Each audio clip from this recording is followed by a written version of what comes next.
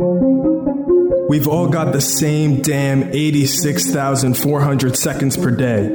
A few hours of wasted time here and there seems like nothing, but trust me, it adds up. Missed opportunity, untapped potential, inhibited growth and development. Time doesn't stop for anyone. Time doesn't discriminate. Time doesn't care about your feelings. The time is always right now. Get ready to be inspired. It's time for your daily dose of motivation. Let's go.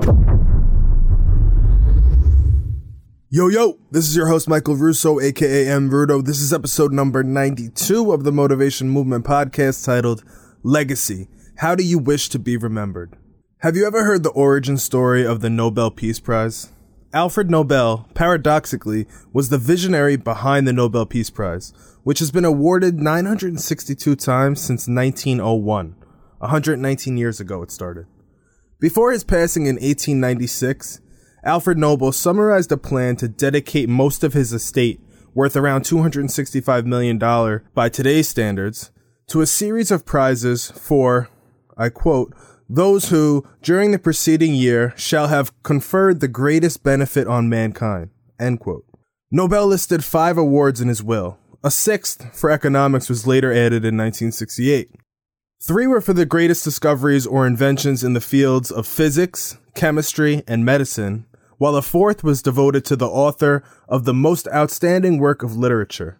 The 5th award was named for the person who shall have done the most or the best work for fraternity between the nations and the abolition or reduction of standing armies and the formation and spreading of peace congresses. While Nobel's award fund would ultimately become famous, there's no refuting that he was an unlikely source for a peace prize. His family name was associated not with the arts of peace, but with the arts of war. Nobel's father, Emanuel, was an engineer who had run armament factories and built underwater mines and missiles for Russia during the Crimean War. Alfred, meanwhile, was renowned for creating new types of explosive devices. Among his hundreds and hundreds of patents were designs for nitroglycerin detonators, blasting caps, and a smokeless gunpowder called ballistite.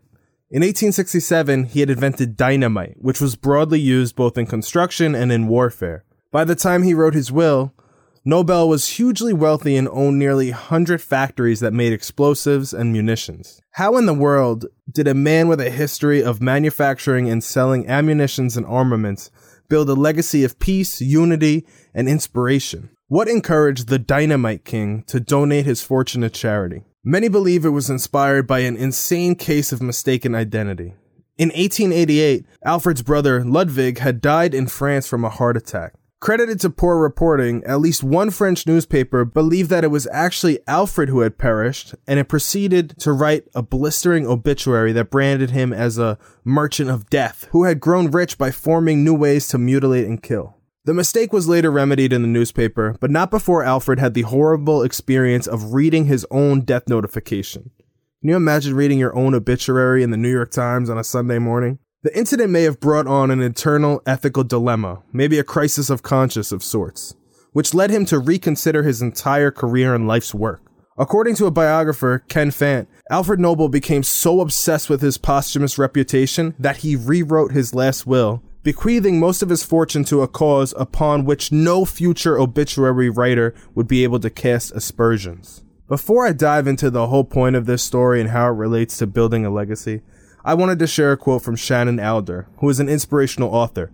Her tidbits of wisdom have been published in over 100 different books by various relationship authors and in several online magazine articles. Psychology Today, Huffington Post, etc. The quote was stated as follows: "Carve your name on hearts, not tombstones. A legacy is etched into the minds of others and the stories they share about you." One day, we all perish, we all meet our makers, we all take our final breath. Whenever we reflect on death, we are typically reminded that we don't want to die and find a renewed appreciation for the life that we do have. One of the most effective strategies we can implement to manage our fear of death is to try to outshine death by finding meaning in our lives, long-lasting meaning. Fundamental to this implication is that we have an impact on society that endures way beyond our physical existence here on Earth, aka a legacy. Studies have shown that reminding people of their inevitable death actually inspires them to take action, to contemplate their legacy, and motivates them to be more responsible, adding more value to future generations. People can better cope with the reality of death when they consider that they are already part of something that will survive long after they're gone, when they believe that they left behind a sustainable, positive legacy. Having a positive impact on future generations can help fulfill that need. Alfred Nobel lives on through his legacy, and receiving a shocking reminder of the inevitability of his death helped him to get there. His story also illustrates how avoiding a negative legacy, a negative reputation, can be more motivating than simply wanting to build a positive one to begin with. To create a powerful legacy with your life, you need to decide internally what contribution that you want to make to the world externally. I suggest beginning by spending some time journaling, writing, reflecting on the following questions. If you knew with certainty that you only had 10 more years to live, how would you spend those years and why? What message do you want to send with your life to the world and to those who matter most to you? Imagine that you are attending your own funeral. What kind of stories are people telling? What would you want your family and friends to say about you and how you lived your life? What does it mean to create your living legacy? What contribution do you want to make to the world? Some of these questions may seem morbid, but the answers to these important questions will help you develop a meaningful philosophy that goes beyond just creating financial wealth and security. Your words will become the building blocks, the core of your legacy.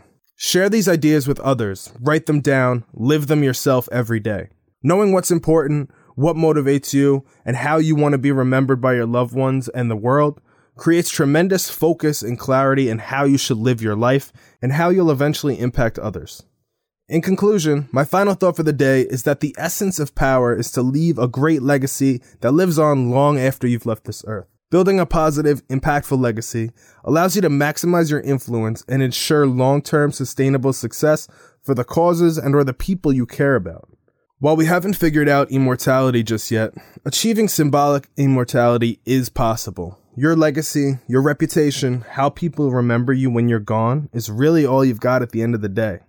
In the words of Gary Vee, please think about your legacy because you're writing it every day. That is all for today's episode, folks. Let me know what y'all think using hashtag The Motivation Movement on social media. Tag Adam Rudo, and do not forget to visit my new website, mrudo.com. I want to hear your raw, uncut, and unfiltered feedback. Please do not hold back. I'm not sensitive. I can take it, and I very much appreciate the constructive criticism. If you come across a great quote you'd like to hear me talk about, share it. Tune in for new episodes every Monday, Wednesday, and Friday. Don't forget to subscribe to this podcast as well. Again, this is your host, Michael Russo. Thank you for listening in. More motivation, more hustle, more life. Listening to this podcast should only take up about 5 of the 1,440 minutes that we're all fortunate enough to be given each and every single day. What you do with the remaining 99.6527% of the day is completely up to you. Hold yourself accountable. Take ownership of your situation. Live life unfiltered. Join the motivation movement. Let's go.